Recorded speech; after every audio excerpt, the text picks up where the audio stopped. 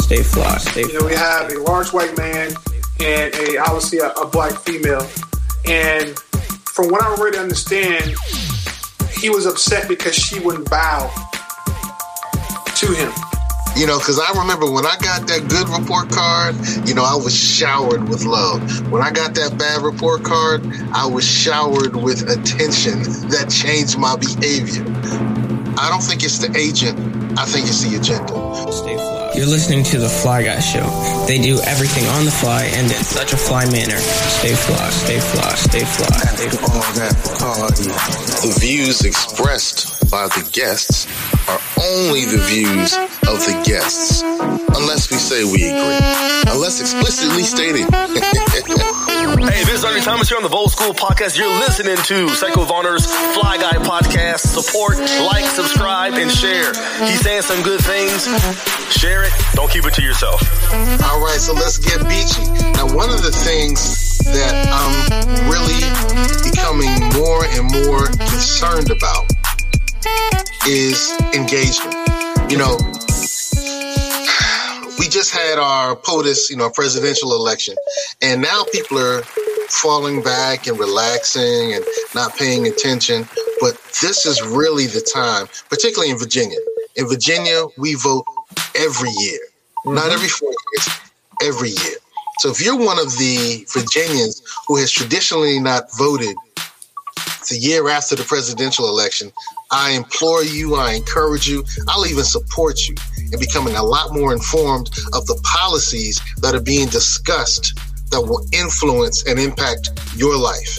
It's time to become more and more involved, engaged, and aware because these policies impact your life here in Virginia. So that's my message for today, and I'm sticking with it. Well, it's a good message. We always want to be engaged in the community, too. I myself am quite fond of getting in and doing some of the grunt work. And, of course, I would like to thank all of you for watching the Beach Brother Show tonight. I'm Conrad Chesvenner. And if you're looking for important takes on local politics, if you want to run for office with good progressive ideas, I'll be around to help. So hit up Conrad Chesvenner for Virginia Beach and look forward to good politics and good progressive ideas going forward using this vehicle and others. And I really feel good about tonight's show. Okay, good. Well, speaking of tonight's show, who's the guest that we have in the back room, the green room, the waiting room? He's just waiting. He's getting ready to come out now. Who is this person? Tonight's guest is one of Virginia's great activists. He happens to be a Spartan, so behold the green and gold of Norfolk State. He's a Wait. Did you just stunt with the Spartan shield on me? I had to. I volunteered athletics there. Behold the green and gold. Behold the mold. I'm a Hamptonian. Oh, man. So are we about to have another Battle of the Bay? Battle of the Bay. What do you say? Hey, look, my son and my daughter are both Spartans, so I'm a Hamptonian and a Spartan dad. And actually, Norfolk State University hired me to run one of their programs about a decade ago. So I love the Spartans. Love to Norfolk State. Big love to Norfolk State and all the Spartans. Oh yeah. Not only is our guest. Go ahead. He happens to also be a Cavalier. He's a UVA alum. He's a Harvard Kennedy School alum. He's a Richmond Spider and also an alum of the Sorensen Institute. In 2020, allegedly the greatest and most resilient class yet. He ran for Virginia delegate in 2019 in Virginia's 62nd district, and he only fell behind by 83 votes as a first-time candidate. He's founded Commonwealth Equal, an organization tasked with fighting racism and discrimination. He happens to be a proud social justice warrior, the designation in a time when we want to be fighting for that. He's a diversity practitioner. He's a progressive Democrat who frowns on those making politics a career and establishing themselves above the people. He's Tavoris Marks. And Mr. Marks, thank you for coming on the Beach Brother Show. Thank you all for having me, Conrad, my brother from another mother. I really appreciate you guys having me on tonight. And yes, I'm excited about a dynamic and probably entertaining dialogue with you all. Oh, let's get cracking. Can I crack first? Well, I actually hear cracking. Yeah. But All yes, right, crack so first. I'm going to mute. Okay, no, the cracking's not me. It must be something Spartanish. Okay, so here's the question, brother. Conrad just stated that you did not win the seat that you were running for by 83 votes. Not 8,300 votes. Not 830 votes. 83 votes. That must be just mind-numbing. I'm going to tell you, it was heartbreaking, is what it was. I tell people all the time when I talk about my run for the Virginia House of Delegates in 2019, I lost in the Democratic primary for the House District 62nd. And again, I lost by 83 votes. And I always say I probably took that loss a lot better had it been by 1,000 or 2,000 votes. Because it's like, okay, cool, I lost, great. But when you're so close, me personally, I spent a lot of time, probably the month after that, replaying and thinking in my head, like, how many more doors should I have knocked on? What area should I concentrated more attention to, or how could I better, fundraise, get additional flyers to get inside those extra 84 or 85 mailboxes? And you sit back and you critically think and you analyze every single thing. And almost to the point that you just, almost go insane. And I just had to sit back and say, you know what, Tavares, you did a great job. Myself and my team, we sat back and we actually looked at, the data, what we went wrong at, what we could have done better at. And in the end, we actually ended up feeling good about it because we won in the areas we really wanted to win in. We won the most Democratic precincts. We won the most minority populated city. So all those things were very important to me. And you always got to find that silver lining. And that's what I had to look for after such a close loss. Well, speaking of closeness, I was the opposite of closeness when I ran in 2018. I lost to our good friend of the show, Sabrina Wooten, like 83,000 to 7,800. So I would have rather have had 83 votes separating that. But also, I won't talk about how I lost heavily to Sister Laura, my friend Laura Hughes on the school board. Now, how you doing, Laura? All right. So the great thing is we all learn from our situations. So, Conrad, what did you learn from losing by 8,300 votes? It pays to have money. Pretty much. I raised about maybe $4,000. And the fact that I was able to pretty much double up that vote, how did I do that? I don't know. Mainly just a lot of the people that I had working the polls for me. On election day, I had to get a team that could go out and canvass. You need to have people on the ground at all times. Good question. All right.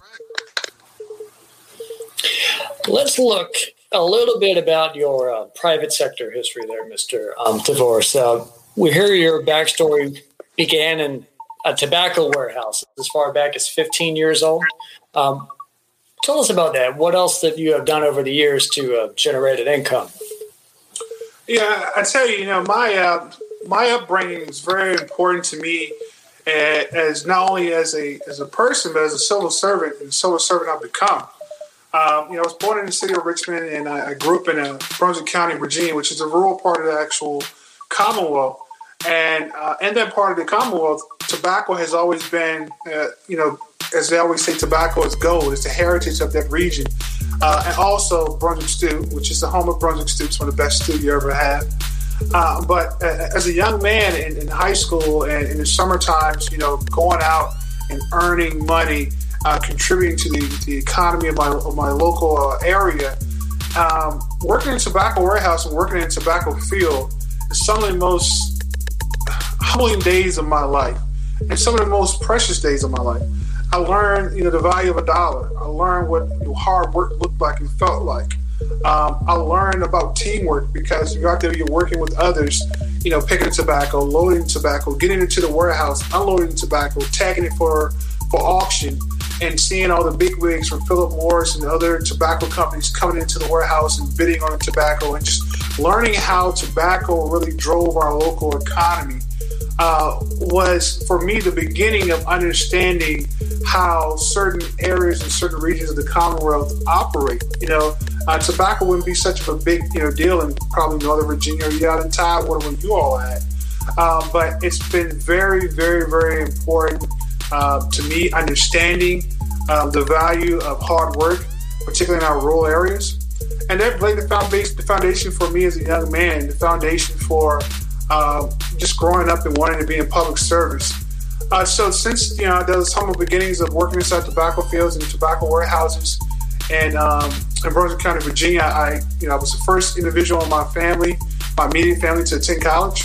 That was very important to me. Went to the illustrious Norfolk State University. Again, behold the green and gold. That's where I got my foundation and understanding the importance of having positive leaders in our community. I joined the NAACP chapter there. That's when I got my first introduction to being involved in civil rights, being involved in social justice issues, truly understanding the power of the people. And wherever there's power, there has to be people, and people are the power. And understanding the difference you can make in your community. It all began for me on the campus of Norfolk State University. And I tell people all the time, being on the campus of an HBCU, smelling the air, being in the dining halls, being in the dorms, being at the pep rallies, the step shows, the probates, all that stuff is something that I will forever cherish the rest of my life. The friendships that I cultivated there. When I saw my good friend DeAndre Barnes, who's the vice mayor, I believe, of the city of Portsmouth. Little quick story. DeAndre was one of the individuals who got me my first, quote unquote, campaigning gig. He came to me. He was legislative aide for Bobby Scott at the time. He said, "Hey, you want to go knock on some doors for Bobby Scott and hand out some lit?" And I did. And that was my very first time doing one of Bobby Scott's re-election campaigns, actually being politically involved. So taking what I was learning on campus and in the classroom and putting it to work in the community. And from that point on, I kind of got hooked. But also while I was at Norfolk State, I did ROTC. So once I graduated, I had a military obligation that I gladly went into. And that's when I really first started really earning the income, was in the United States Army. First as a military police officer, then later as a commissioned officer in military intelligence. And from that point on, I had a great opportunity to work in federal government. I worked for the Department of Homeland Security. I worked for the DEA for 2.5 years as a criminal analyst before transitioning to state government, working for the Department of Corrections, the Virginia Department of Emergency Management.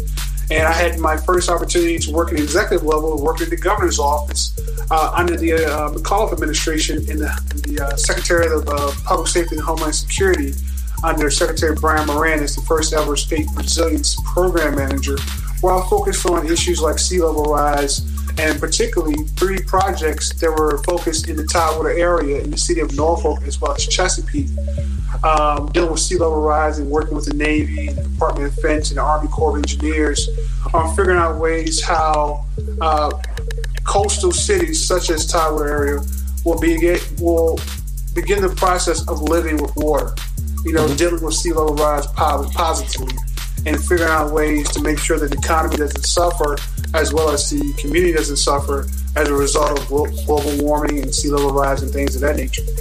So since then, I've just been kind of stuck in the state government as far as full-time employment. Well, we'll touch on both the local environment and water, and especially Terry McAuliffe a little later. What we want to do exactly at this moment is bring you off, so I think we can try and fix the clicking sound and then bring you back on, and we'll ask some more questions. Well, you know what? What's really blown my mind is the amount of work that Mr. Marks has done in government. Mm-hmm. He's done a lot of stuff. I'm impressed. I'm really impressed. One of the things, though, and he's still going. One of the things, though, I do want to kind of impress upon people is you don't have to have such an illustrious pedigree or background or resume to serve our government, to serve our federal, our state, or our city government. You know, I was sharing with Mr. Marks earlier that when I ran for the city council, I won't talk about that situation. When I ran for the school board, how many people came up and said, well, you know, how are you qualified to be on the school board? And I had to share with them what the qualifications are. And, you know, it doesn't mean you don't have to have a master's. You don't have to have a college degree. You don't have to go on to college. You don't have to have a bachelor's or associate degree. You know, the deal is you graduate from high school. You don't have a prison record, you know, and some other things that, you know, pretty much keep your nose clean. And so everybody who's listening, everybody who's in America, primarily, except for those who may have served time in jail, can serve in our government and help to fix and improve and support American citizens. And I think that's important. I would point out, I would like to get on the show one day Michaela Wilkes, who's going to run for Congress in Maryland. She has been in prison before. It is possible to come back out. Yeah. And then serve the community. So, yeah. Right. As a politician, you know, a public servant. So, Brother Marks, I'm impressed with your background, man. You've done Norfolk State very well. They're probably just sitting there smiling. So salute to the Spartans. And UVA and Sorensen and the like. I will touch on a little bit from your working in business since so young. What would you say are the things that you have noticed around business and in your community and society that lead you to wanting to fighting specifically for social justice? Oh, that's a great question, Conrad. I'll probably begin with just something as simple as having a livable wage. You know, understanding that, you know, the current minimum wage is not enough for families to live off of. It's not enough for one to survive off of. You know, and I look at how, you know, my humble beginnings of working in tobacco field and tobacco warehouse, how that little bit of money I had at that time was like the minimum wage at the time was like $4 or something, I believe it was. And I was actually getting paid a little bit more than that. And I thought I was rich, man, you know, but I was a young kid with no bills, no children, no family to take care of.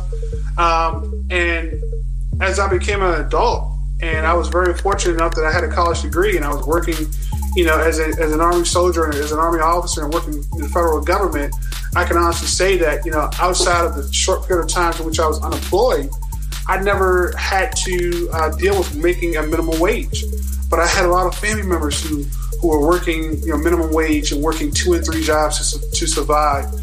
So that's one of the biggest things that have been like the biggest concern of mine is, you know, we in this country have not really been working, been earning a livable wage, and it's unfair. Particularly when you look at some of the you know, private sector companies that, you know, make millions and $billions a year.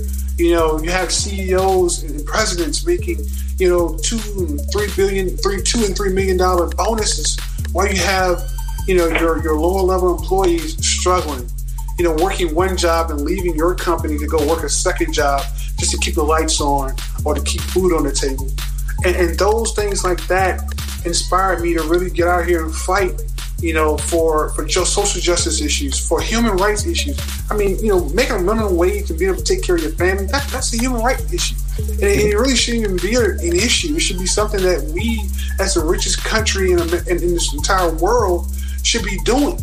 And we know that it's feasible. We know that we can do it. But for so very long, those who have been in power, those who have come, in my opinion, from privilege, because a lot of our politicians, for so very long, they come from families that didn't have to struggle, that didn't have to worry about earning a minimum wage. They have trust funds. They went to some of the best schools. They're attorneys, they're doctors, they're lawyers.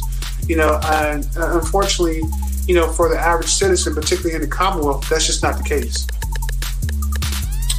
Let me unmute myself here. So you realize that there are things that should be done societally before you even think about the concept of politics. But then when you want to apply it to politics, that leads you to becoming a progressive, you would say, within the Democratic Party. How did you come around that? You know, and the term progressive, and particularly within the Democratic Party, has more and more begun to baffle me because, you know, I've always been a Democrat for the most part when I, you know, started to begin to understand what politics was. And I'll be honest, you know, I come from a conservative family. Some of my elders in my family are Republicans. Mm-hmm. And they're basically Republicans for two reasons: because of, you know, and their right to religion, and understanding that, hey, you know, they may not agree with things like same-sex marriage. But for me, you know, I was totally different as, you know, one of the younger whippersnappers in the family, and saying that, you know, why is it that a group of people should be able to tell another group of people what they can and cannot do, and who they can marry and who they can love and can't love? What difference is that from some of the Jim Crow laws that we had to endure here in America? You know, what difference is that from any other type of oppression? You know, so I look at that, and then I think about the term progressive in the Democratic Party. And I don't think it's progressive to want people to earn $15 an hour. I don't think it's progressive to want families to be earning, you know, $2,000 a month during this pandemic. You know, I don't think it's progressive to have, you know, paid sick leave. I don't think it's progressive to be having, you know, paid maternal and paternal leave. These things shouldn't be progressive. These things should just be things that should be done because they're right, because they're the right thing to do.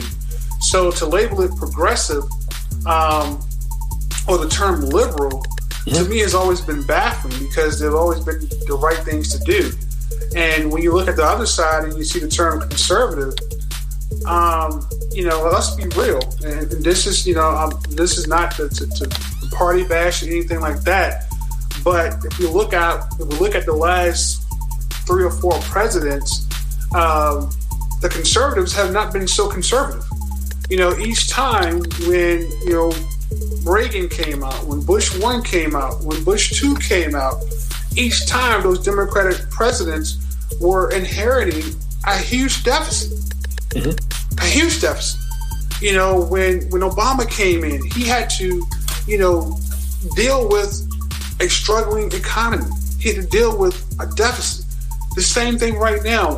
Joe Biden, he's coming in. He's going to have to fix a lot of things. So, you know, I always sit back and I look, and I tell people all the time, I'm a Democrat, but I have no problems, you know, pointing out the issues in my party. And I think that every member of every party should be doing the same thing. And, you know, to me, if you sit back and be complacent and complicit in what your party is doing, then, you know, I don't think you're doing your party or the people any justice. So, you know, the term progressive, to me, it shouldn't be a term at all. It should just be the party of the people, the party that wants to do right by people.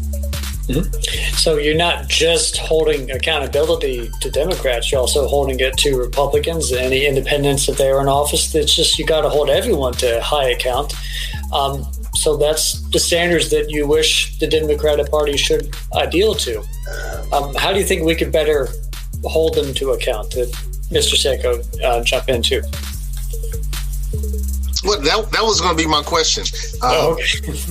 That was absolutely going to be my question. You know, it's interesting that in one of your tweets, you said, what if I told you the Stop the Steal movement was actually trying to steal an honest and fair election? Would you believe me? I think that's kind of intriguing, but it's also saying, hey, Republicans, mm-hmm. if some of your very Republicans who oversaw the voting process are saying that everything was fair, everything was done right, and everything was legal, why? And you know, of course, I don't care for either party, so I shouldn't put it that way. I should probably say that I don't have a stock in either one of those companies. You know, the Democrats or the Republican. Yeah, you do. I don't have stock in either one of those companies, you know. But how do we hold politicians and the political system accountable and responsible? What things can we do? There's more of us non-seated people, people who are not politicians, than them. But how do we hold them accountable? You guys may want to beat me after this. But vote their asses out. Nice. We get out here, we get individuals on the ground, grassroots effort, we get people registered to vote, we help those who lost their right to vote, get it back, get them to the ballot box, and you vote their hindparts out. Plain and simple. Because even within the Democratic Party, we have had those who came in on the coattails of young people, progressives, those who want to see things change. They campaign on things like, I'm progressive. I'm going to come in with a progressive agenda. I'm going to do this. I'm going to do that. And then they get there and, well, that's not how the game is played. We have to compromise. We have to do this. We have to do that. And that's even more apparent in these past 2 sessions. And I'm very vocal on Facebook and other social media platforms. I've seen it. Help me understand that we have a fully Democratic legislature. I'm talking about the governor's office. I'm talking about the lieutenant governor's office. I'm talking about the AG's office. I'm talking about both chambers of government. And you mean to tell me we can't push through the progressive ideas that we've been fighting for pre-2017 when this blue wave came in? Please help me understand that. But you still want us to sit back and continue to knock doors for you. You want us to still sit back and continue to believe that that day is coming. That, we're going to get this done this year, or we're going to table it this year. We're going to table it and come back to it again next session. What the hell's wrong with this session? You guys control every single aspect of this government. We should still be sitting back waiting on whether we're going to legalize marijuana, how we're going to do it, we're going to do it right. We should still be sitting back having a discussion on whether $15 an hour is going to be feasible here in the Commonwealth of Virginia. We should be having that discussion. We should still be, lobbying and having a discussion on ensuring that individuals who have had a blemish on their criminal record, can have it expunged automatically for certain crimes. Why are we still fighting and having these conversations? Because the game is played. Why did the Democrats just prevent the ending of qualified immunity in Virginia? There you go. Prime example, and I have been, even when we had the special session, when it got killed there, it got killed in the House, and we had some courageous delegates who said, we're going to bring this back to the floor and mix it over to the Senate.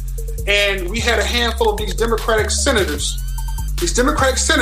long-time senators, and I believe I made a post about it, that those who shot it down collectively had close to over 100 years collectively together being in public office, shooting down the opportunity to end qualified immunity for police officers. Even right here, right now in Chesterfield County, people don't really understand the ramifications of continuing to allow police officers to have qualified immunity.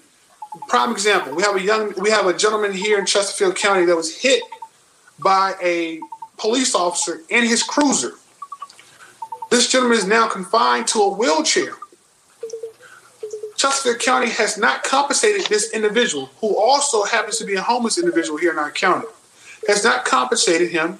He did an interview on our local news network. He said no one has even come by his tent to check on him. He has a lawyer. He has retained counsel. They have also recognized that getting compensation, that getting the right thing done will be hard for that gentleman because police officers have qualified immunity. This is not just about families who've been devastated by murders at the hands of police officers, or losing a loved one at the hand of police officers. Ramifications of having qualified immunity for law enforcement officers has far more reaching ramifications than just the taking of a black life at the hands of police officers. There's other aspects of it as well that these individuals are shielded. Don't get me wrong. I understand the other side's argument. Well, I don't want to lose my house, or, I'm going to be constantly being sued for doing my job. I spend a lot of time around doctors, nurses, other professionals who basically have the lives of human beings in their hands every single day. Every single day. There's no doctor in the Commonwealth of Virginia that commits malpractice that cannot be sued. But yet, we have police officers in the same sense who could commit, quote unquote, the same equivalent of malpractice in their job, and they're shielded. That doesn't make sense to me.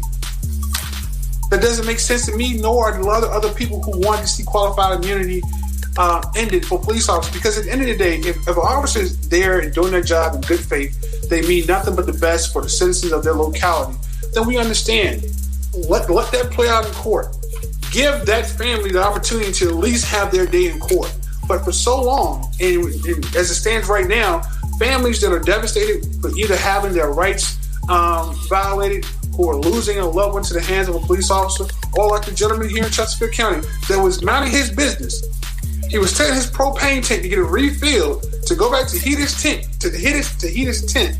and was struck and now is confined to a wheelchair because of a police officer who was driving. He has no recourse. He has no redress to gain any type of compensation or right that wrong.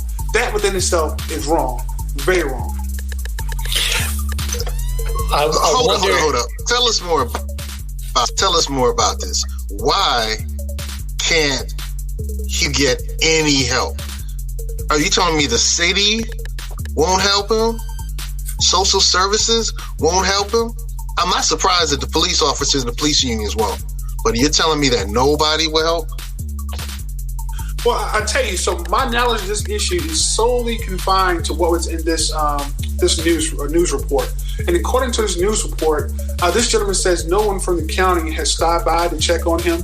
After I actually posted it on my Facebook page, I saw some of my community members reach out to other community members about getting this gentleman some type of help, i.e. social services helps or some help from our local nonprofits. But as far as the county coming in and stepping in and say, hey, sir, we know this happened to you.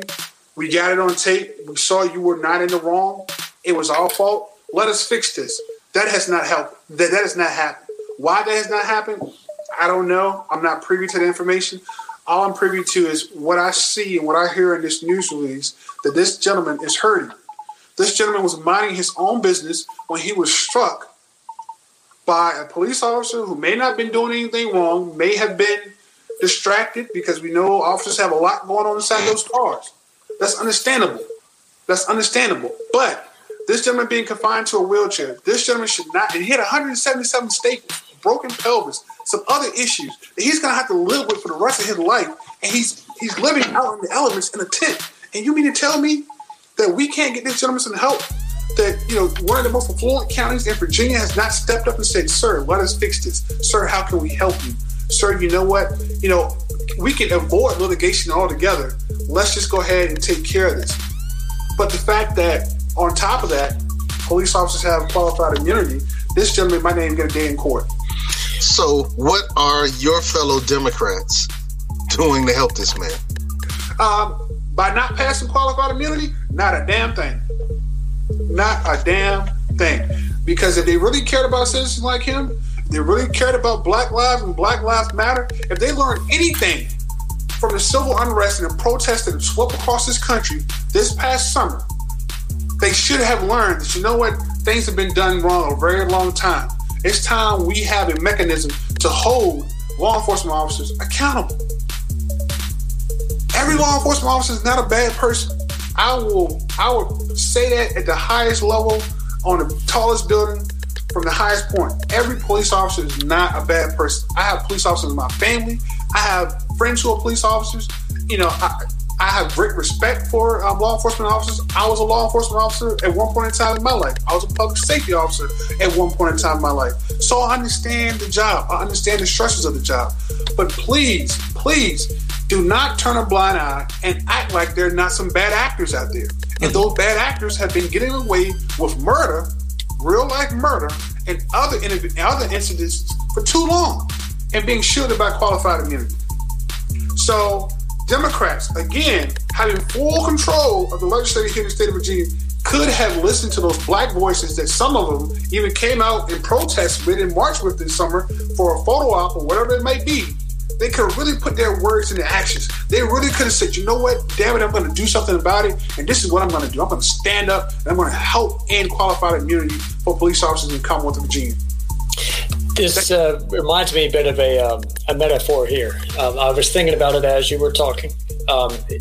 We noticed we're not even trying to address Republicans on this topic, because it sounds like if you want to knock on their door about it, they won't even answer the door. if you knock on a Democrat's door, they'll open the door and then they'll ignore you. Oh, no. I wouldn't say they ignore you. They invite you in, they'll cook you dinner, they give you dessert, smile in your face, and say, you know what? Let me think about it. Talk till the next day. What did we talk about? They forgot the conversation. Yeah. That's what some Democrats are doing to us right now. That's what some Democrats are doing. And that's who you guys voted for. And you're right. That's who a lot of us voted for. But you know what? I am on a mission. And I am on a mission to galvanize those who think just like I think, who feel like I feel, or really want to listen to some of the things that myself and others have to say. And we're going to collectively vote their asses out. We're going to collectively get individuals in those seats who want to stand up for the average citizen, who want to stand up for that gentleman who's living in a tent right now, who just got hit by a police officer, who's receiving no type of redress, who's going to stand up for that mother who's working 2 and 3 jobs, who can't get a living wage, who can't get paid sick leave, who may be pregnant right now and cannot count on having maternal or paternal leave once they deliver. We actually need people who are going to stand up for them in those political seats. We actually need those individuals, those real, true life Democrats who want to be Democrats, who don't want to toe the line, don't want to try to appease their Republican friends every now and then. We want those individuals who ain't afraid to stand up, kick in the damn door, leave the status quo behind, and stand up for Virginians. We voted for you. We got you the seats. We got you the House. We got you the Senate. We got you the Lieutenant Governor's office. We got you the Governor's office. We got you the Attorney General's office. Then, damn it, we need a return on our investment. And so here's the deal. My parents used to say stuff to me like, you know, we brought you in this world, we can take you out. Yep. You just said, we put you in those seats, we can take you out. What I think and what I would love to see more of spreading is teaching the citizenry, I said it wrong, the citizenry, how to deal with them fools between elections, because it's not just the vote. Our power is so much bigger than just the vote. So how do we deal with some of the people who are not serving us while they're in their seats? That's what I really want us to kind of, and I don't know if there's a perfect answer for that. And I'm struggling, and I'm working with a group, the Hampton Roads Black Caucus. So actually, Conrad works with me on that, and we're finding strategies that are going to hold the seated responsible. One of the things that we're doing, and the NAACP has been doing for a while, is report cards. Yep. You know, because I remember when I got that good report card, you know, I was showered with love. When I got that bad report card, I was showered with attention that changed my behavior. And I think that the report card that the NAACP has been putting out, and that, you know, the Hampton Roads Black Caucus and others are going to be putting out soon, is the type of strategy that needs to happen. I also see that you seem to be caping for some people. Oh, yeah. Tell me about why you support Sean Perryman so much. Man, look, let me tell you about my brother Sean Perryman, man. Sean is currently, I think he actually stepped down, but he was the most recent president of the Fairfax County NAACP, which is the largest NAACP branch in the Commonwealth of Virginia. And, you know, I've known Sean for a few years now by way of the NAACP. And I tell you, from day one when I first spoke to this brother, I was impressed. Sean, when he actually, matter of fact, when he decided to run, he gave me a call and we talked. He said, "Take Tavares, I'm thinking about running for lieutenant governor." And I said, "Really, man?" I said, "Look, tell me no more. What can I do to help?" And I also talked to him because I was surprised, because Sean has never been a political type person. You know, he's never really talked a lot about politics. He's been very focused on social justice issues, civil rights issues, and being a voice in the community. And I was so glad when he decided to take his activism to another level and run for public office, particularly in the lieutenant governor's position, and having the foresight to want to change the position. And when I say change the position, but utilize the platform position to do more good, greater good. And that's not to say that Lieutenant Governor Justin Fairfax has not done a great job. I think Lieutenant Governor Justin Fairfax has done a wonderful job as Lieutenant Governor.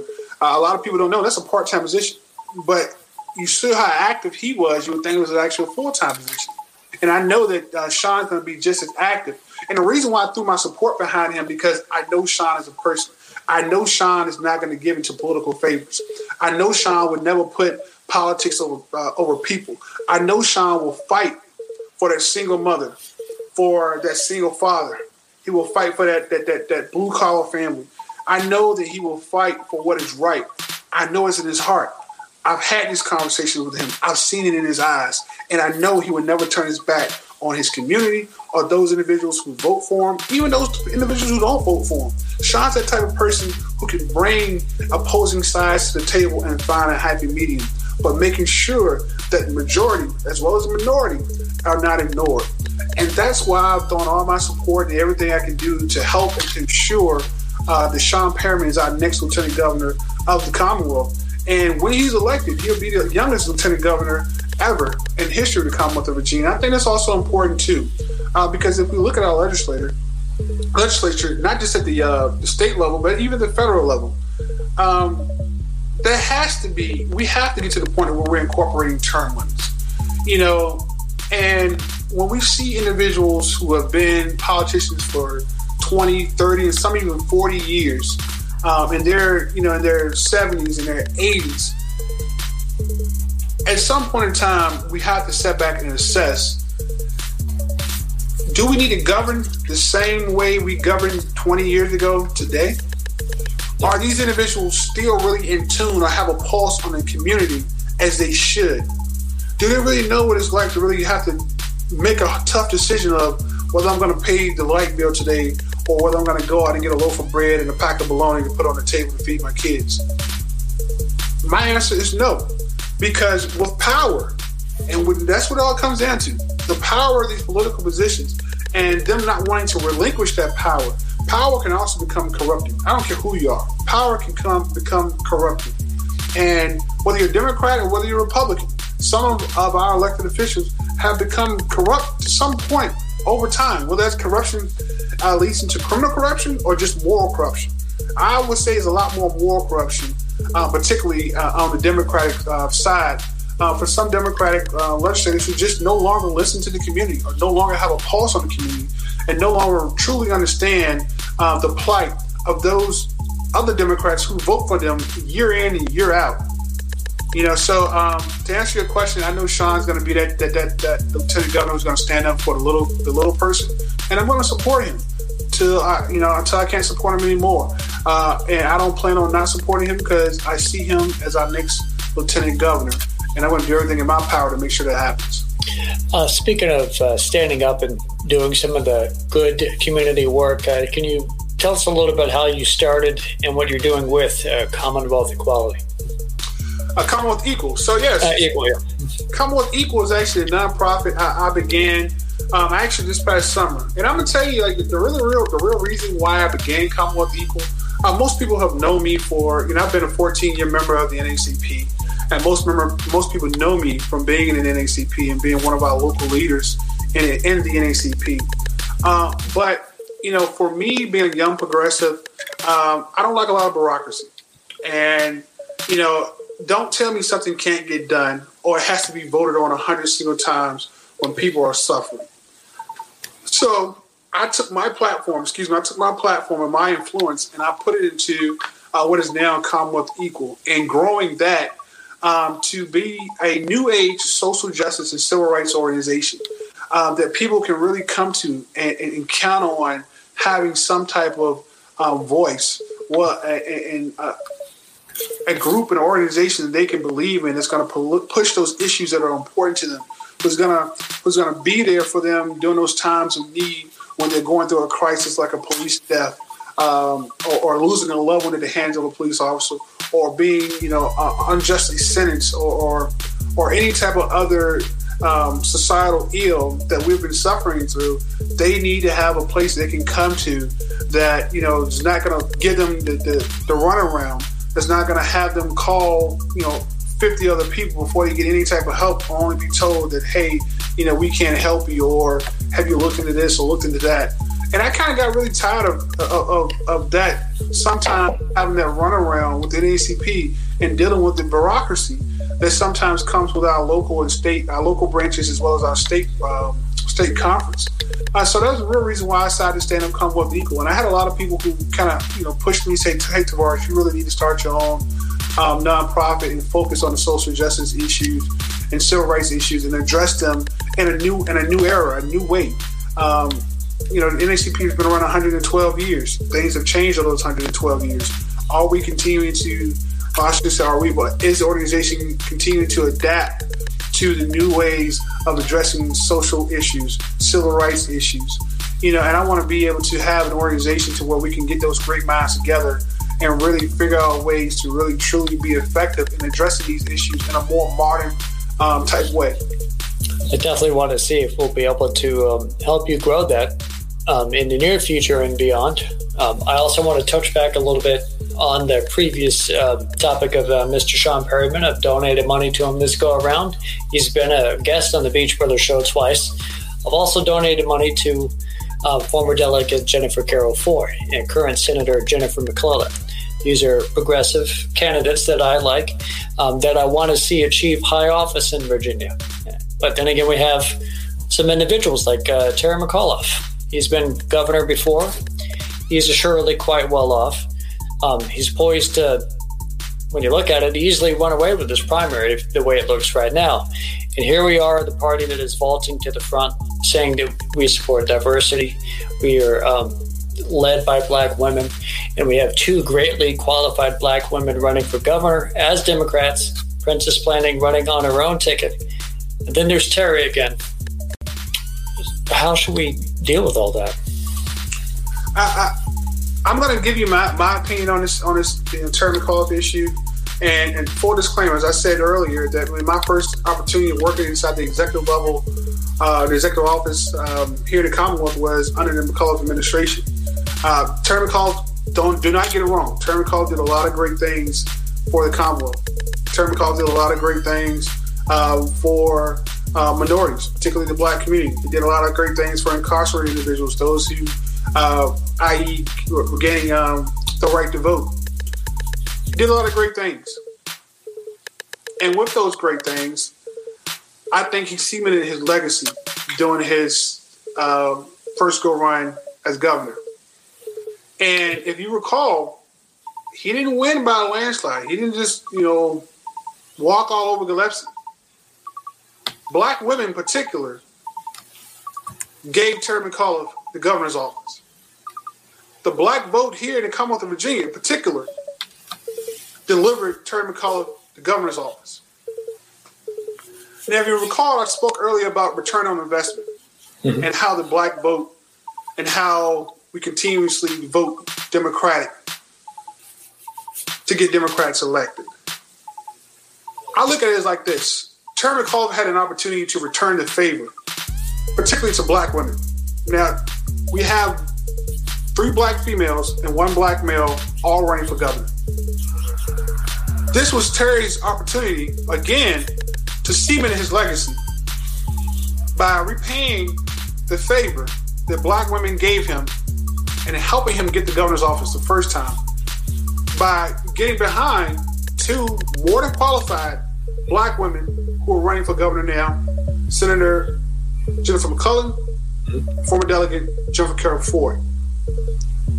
By not doing so, my personal opinion, it was a slap in the face to black women. It was a slap in the face to the black voters here in the Commonwealth of Virginia. Now, a lot of people may disagree with me. Matter of fact, we have members of the Black Caucus who disagree with me because they have come out in support of former Governor Terry McAuliffe, which also baffled me. I still struggle to understand how any member of our legislative Black Caucus can see that we have the opportunity to make history here in the Commonwealth of Virginia by electing not only our first female governor, but the first black female governor in the entire country. We have the opportunity to make history. And I still struggle to really understand how any member of our legislative Black Caucus could not rally behind one or both of those women, or rally behind all 3 of the black candidates. Yet you rally behind a millionaire white male who's already been governor, who, in my opinion, feels like, well, I'm entitled to be governor. This is my seat, so let me come back and sit back in. You know, I wonder about that mentality as well, but I also wonder, it's not necessarily the person. It's not the agent, it's the agenda. So I don't think we should support somebody just to have a strong sister in charge and running things. I don't think we should support her just because she's qualified, she's going to do a great job, and we have the opportunity to do something historic. I don't think it's the agent. I think it's the agenda. So I would say we really take a hard look at the agenda and say, who's really going to support our agenda? And if Terry McAuliffe, which I don't believe has supported our agenda, doesn't make the snuff, then we don't give him the support. And if Jennifer, well, I know it's two Jennifers, so either one, take a Jennifer, any Jennifer. If they make the snuff because they support the agenda, we rally behind them. I don't think it's the agent. I think it's the agenda. But I might be in the minority here.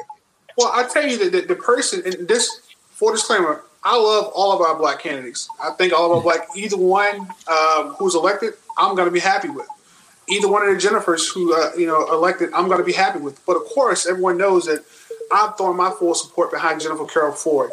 Mm-hmm. Because just like you talked about the agenda, I know that she has the agenda that I fully support. She has the agenda that an individual over in Wickham Court can get behind and support. She has the agenda that an individual over in Park Place in Norfolk can get behind and support. She has the agenda of the worker right now in Amazon can get behind and support. She has the agenda that the bagger at Kroger can get behind and support. She has the agenda that the brother or sister that's currently incarcerated can get behind and support. She has the agenda that the small business owner who's struggling right now can get behind and support. She has the agenda that the black contractor out there in Virginia Beach who ain't getting these big dollar contracts or being slid to the side can get behind and support. I'm in supporting Jennifer Carroll Ford because she has the agenda that the average family, that the blue-collar family, that the working-class family, that the struggling family can get behind and support. And that's why I'm supporting Jennifer Carroll Ford for governor. Woo! I hope she pays you $10 per word agenda. Now, I'm joking. That was a great commercial. that was beautiful. But if that's the truth, then we all need to support Jennifer. Because if she's on agenda, if she's on code, we need to get on code for her. If she's on code for us, we need to get on code for her. And I can say, I don't know if, Mr. McAuliffe was always on code for us because some of the things we've been asking for could have been done. Could have been done. But now everything is this bold idea. He's going to do this bold. He's going to do that bold.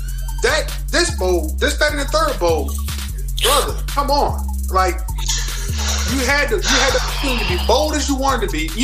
Even working with a Republican, I think he worked with a Republican Senate at the time, and a bit of a majority inside the Republican majority in the House as well. But you had the opportunity to be bold as you wanted to be. So now you want to give us this calling card, re-elect me, I'm going to be bold, I'm going to do A, B, and C. And to me, that's just, it doesn't pass the snuff test. You got to remember, Jennifer can also be bold. And Jennifer Carroll Ford can be bold. I think she has been bold ever since she's been elected delegate. I mean, we're talking about a woman who ran while pregnant, who gave birth to her beautiful twin boys, after a hard, tough campaign, who had a tough primary. We're talking about a woman who graduated from VMI. Mm-hmm. I remember the only third female class coming out of VMI. And now we're looking at all the revelations that are coming out of VMI of the institutional and systemic racism that has been alleged inside the institution. Not only was she a woman coming through VMI, but she was a black woman coming through VMI. We're talking about a woman who comes from the city of Petersburg. who beat the odds, who went to law school, who became an attorney, and not just, some high-dollar attorney, working for this large law firm. No, you know what she did? She went and became a public defender to defend those who don't have high-dollar money. And if that wasn't enough, she became a foster parent to take care of kids who come from broken homes or who are searching for a stable home to be in. Her entire life has spoke who she is. Her entire career has spoke who she is. She stepped down from a seat as a delegate that she probably could have held for however long to say, you know what, I'm all in to become governor.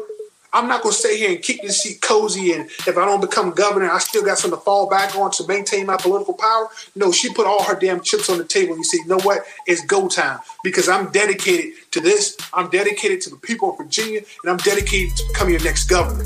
That's the type of person she is. Don't listen to lip service. Look at actions. Look at a person's resume. Look at a person's life story. That's what's important to me. And I totally relate to who she is, who she has become, and what she stands for.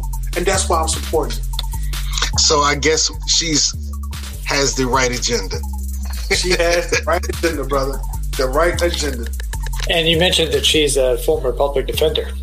So you think that she might be probably one of the best bets that we could have attacking and reforming drug laws, policing in Greater Virginia. And we could touch on how those are the things you think need help the quickest. And she could be there right on the money.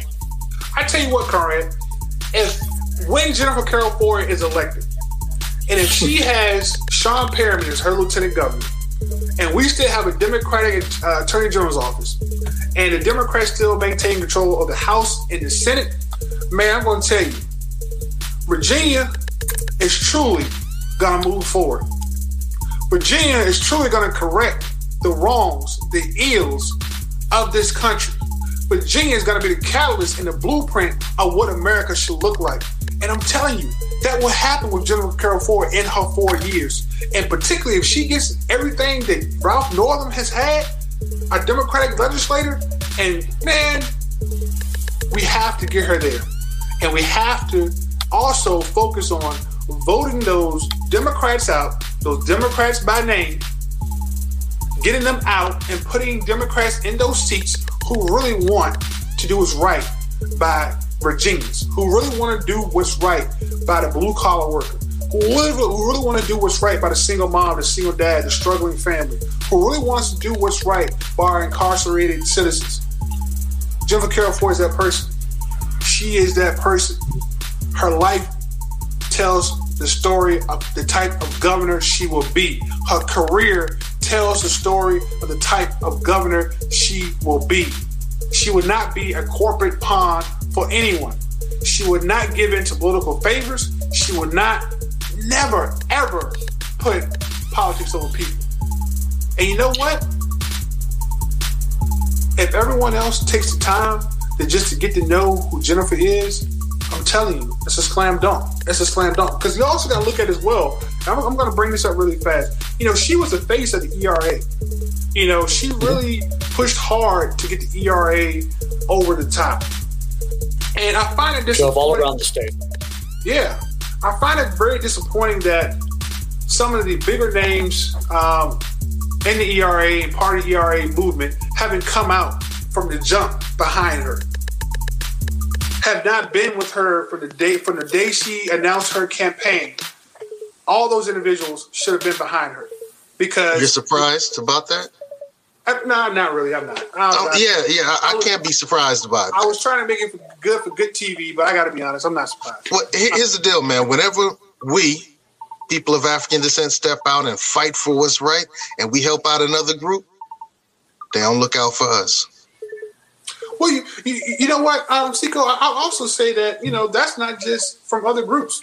I see it even within our groups. I talked about the Legislative Black Caucus earlier and how some of those members have stepped out, in support of Terry McAuliffe right out the gate, opposed to really sitting back and saying, you know what, we got 3-4 of our own who are running for governor. And they did that out of the gate. They didn't even vet them, then say, let me see who's going to be the best person. They didn't say, we're going to find out who has the best agenda. They didn't find out who was going to be the best on code. and the crazy part about it, I think back to when I ran in 2019, how I was lobbying and reaching out to elected Democrats and saying, hey, can I get your support? Can I get an endorsement? Oh, we don't endorse in primaries. we don't endorse in primaries. And we only support the person with the most money who wins. Yeah. Those are your Democrats. Okay. I'm sorry.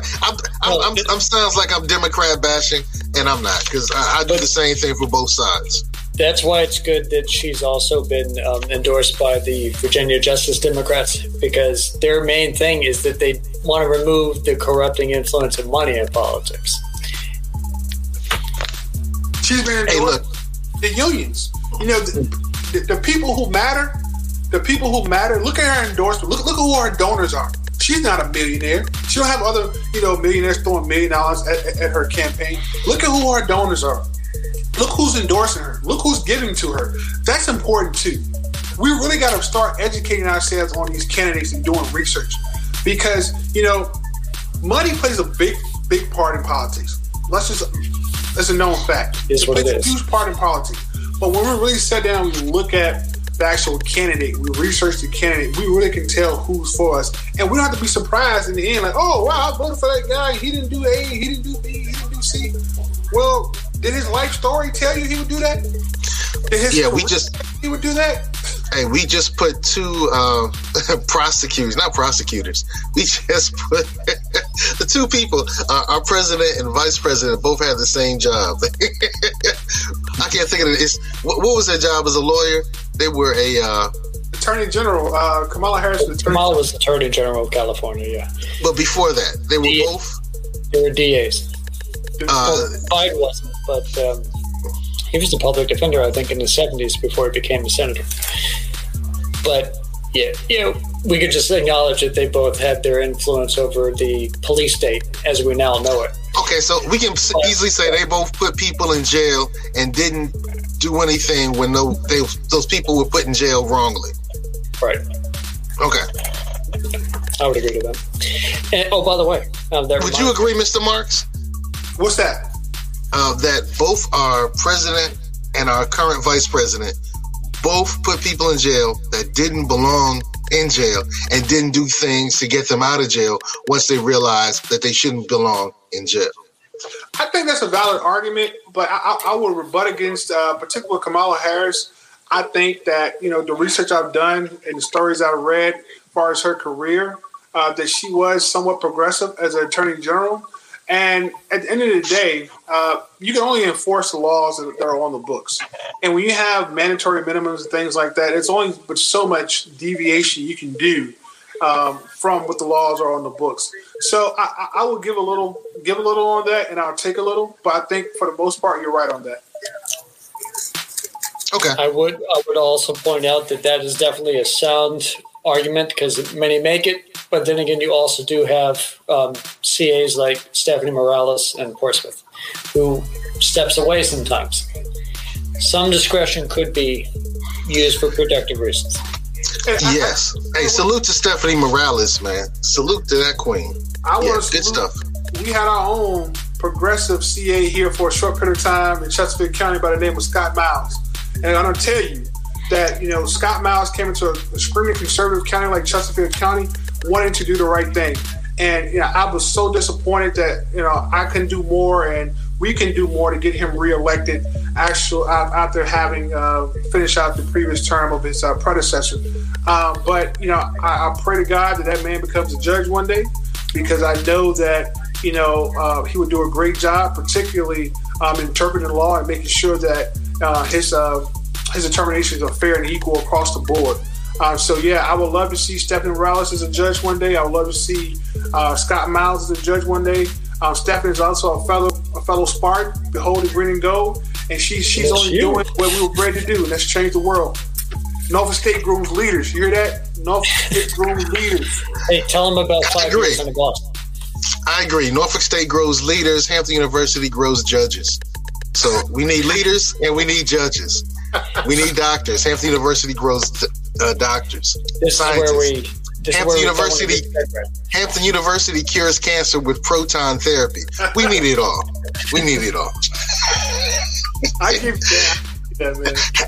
Hey, man, I've asked a lot of questions that ended up taking up a lot of time. But one question that I want to ask you before in other words, I'm going to do it again.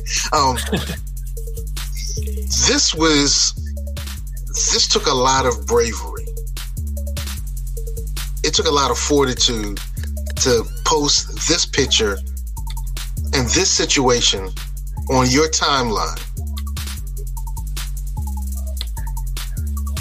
Okay. What needs to be done in these types of situations? Man, first and foremost, as I said on my timeline, I have zero tolerance for those who hurt women and children. Which is, one of the reasons why, I'll be honest with you, I struggle with the elimination of the death penalty. I agree for eliminating it, but, those who really hurt women and children and the elderly, I think that it's not a harsh enough punishment for those individuals. But particularly for that situation, I looked at it from a few different lenses. I looked at it as a lens of, first and foremost, obviously the racial aspect. We have a large white man and obviously a black female. And from what I already understand, he was upset because she wouldn't bow to him. That was problem number one for me that really upset me. And the mentality that this gentleman has. And also it speaks to, just because someone's inside an interracial relationship, or they say, hey, I have black children, or my wife or my girlfriend or my husband or my boyfriend is black or white, that doesn't mean a damn thing. It means nothing to me. Because this is a prime example of an interracial relationship to where there had some type of racial undertone, because he wouldn't have told a blonde-haired, blue-eyed Barbie to bow to me. I highly doubt that. But to add on, there has not been enough noise surrounding this situation. Not like Ray Rice. Look at this woman. And sometimes, I struggle with, I wanted to post a picture of her bruised and battered, but just like Mamie Till took the fortitude to have an open casket for her son, Emmett Till, because the world needs to see the ugliness of racism. The world needs to see the ugliness of domestic violence as well. And what this woman went through is wrong. But the fact that, one, I feel like the NFL has not stepped up and been vocal about it enough. Two, I'm starting to hear chatters of, he went through a manic episode, or he's bipolar, he's suffering. And for so long, throughout history, whenever, in my opinion, I'm just going to say, whenever a white man is the subject of something as heinous as this, they always look for the excuses. They always look for, let's find a way to soften his image or justify what happened. We want that soft, or we want that understanding. And again, I totally do not condone domestic violence against women and children. But I remember when an incident, you guys recall, remember Ray Rice? Yep. And that horrific incident on the elevator? Mm-hmm. When he knocked his fiancée unconscious? It hurt me, man. I really wanted to go wherever he was and lay hands on that brother. Just like I wanted to lay hands on this gentleman. No, my emotions and my passion was no different. But I saw the different reactions in the media and how Ray Rice was treated and how this gentleman is being treated. It's not the same. It's not. And if we're going to address domestic violence in the NFL or across the board, damn it, we need to address it the same way with the same energy, no matter if the person is black, white, brown, green, or Chinese, or any other color. You may notice that they kept talking about Ray Rice, and they kept talking about Ray Rice. They have already stopped talking about Mr. Reeler. Man, they talked about Ray Rice even the years afterwards, and even after him and his, I think she's his wife now, reconciled. This man never played another down in the NFL. And rightfully so. Rightfully so. I want to see that same energy applied to this case as well, if not more.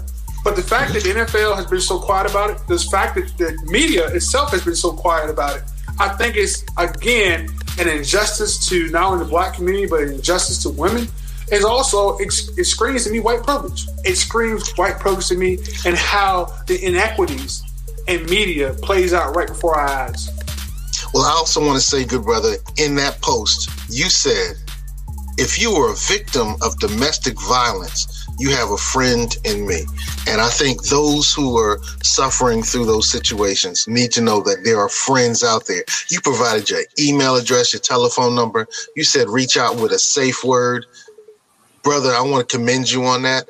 More of us Americans, more of us male Americans, most of us need to do more of what you're doing. So thank you. I just wanted to say thank you.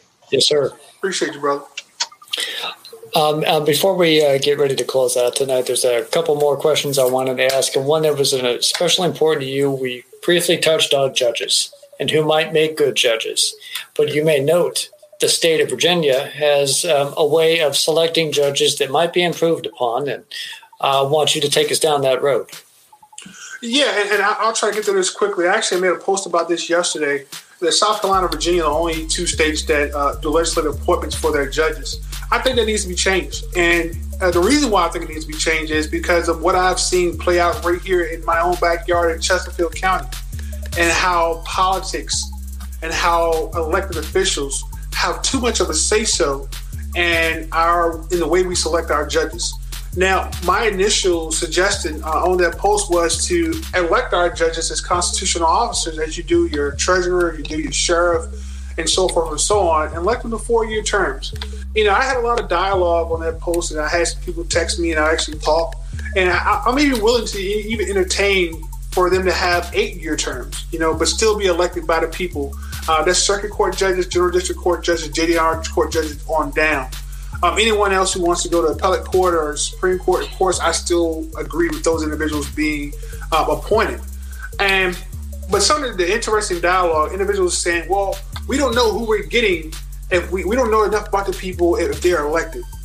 And I'm saying to myself, name who the judges are up for consideration right now to be appointed to your local general district court. Name them. A lot of us don't even know them.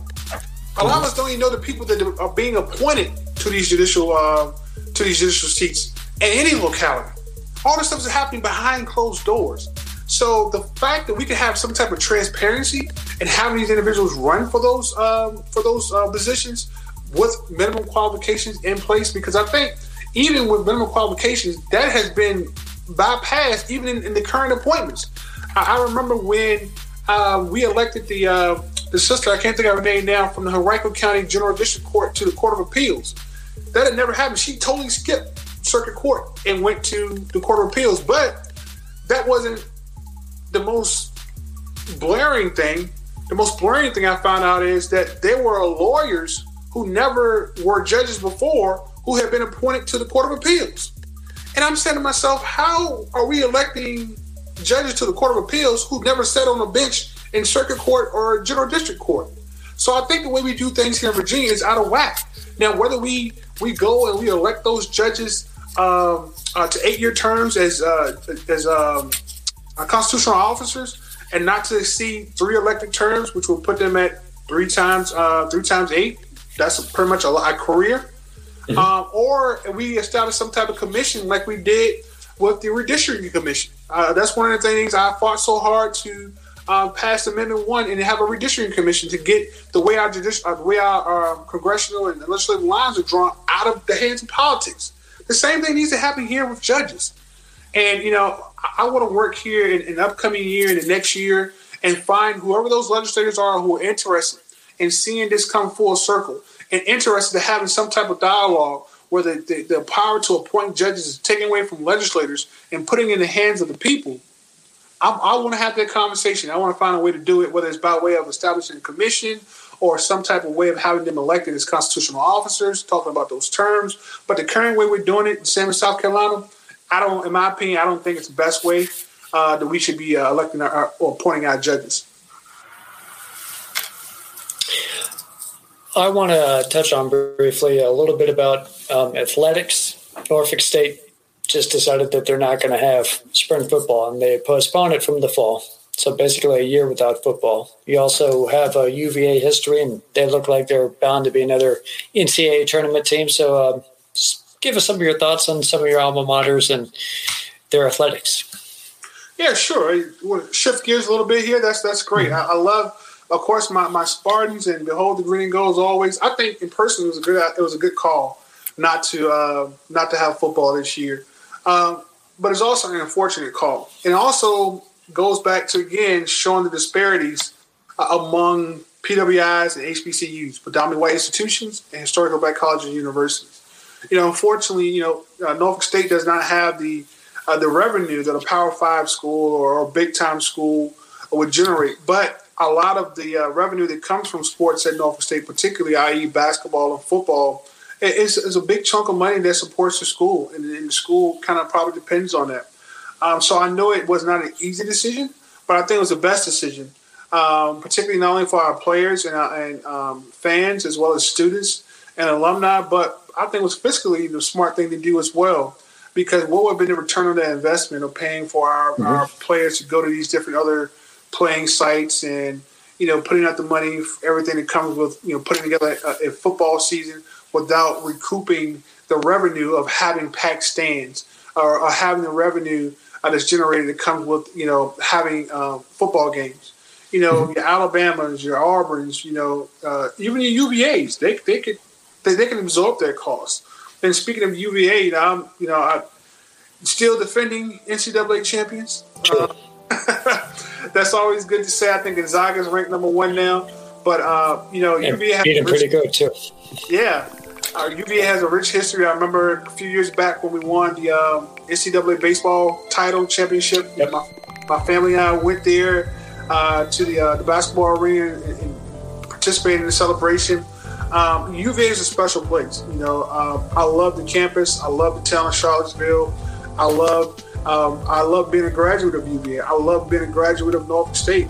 I love being a graduate of all my alma maters, but, people always hear me talk the most about Norfolk State because Norfolk State really laid the groundwork and the foundation. Mm-hmm. Behold, laid the groundwork and foundation for the man I became, for the leader I became inside my community, and for the civil servant that I'm still, working to become and be.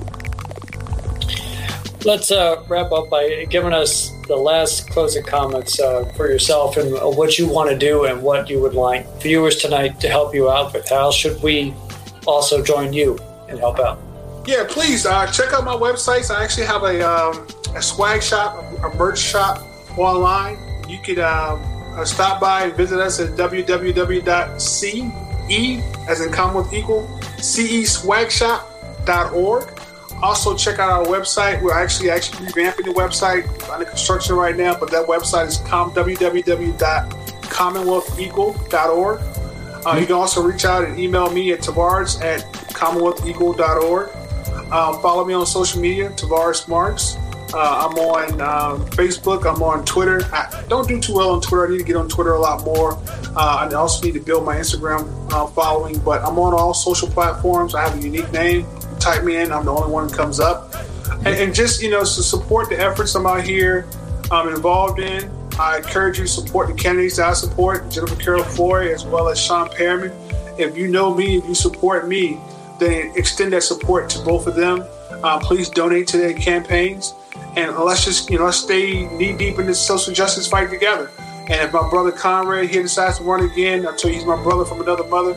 I was able to donate to his campaign run. Vice versa. Make some small donations because I believe in him. I believe in his vision and his fortitude and what he wants to do for Virginia Beach. So, outside of that, thank you all for tuning in tonight. Continue to follow me on social media. I do plan to run for office again one day. What that office will be, stay tuned. And I'll be there to help. I appreciate it, brother. Hey, thank you for coming on tonight, Mr. Tavares. And, you're a friend of the show now, so, hey, be ready to come on again in the future. Great. Thank you very much. Thank you, Beach Brothers. You're welcome. Have a great evening. This show was brought to you by Positive Vibes Incorporated, our consulting services. We do credit fixes. We do tax resolution. We lend private money and debt consolidation. So if you need some of these services, we're waiting here for you. Credit fixes, tax resolutions, private money, and debt consolidation. Make sure you call Positive Vibes Incorporated. Take care. Stay fly, stay fly, stay fly, stay fly, stay fly, stay fly, stay fly, stay fly. The views expressed by the guests are only the views of the guests, unless we say we agree.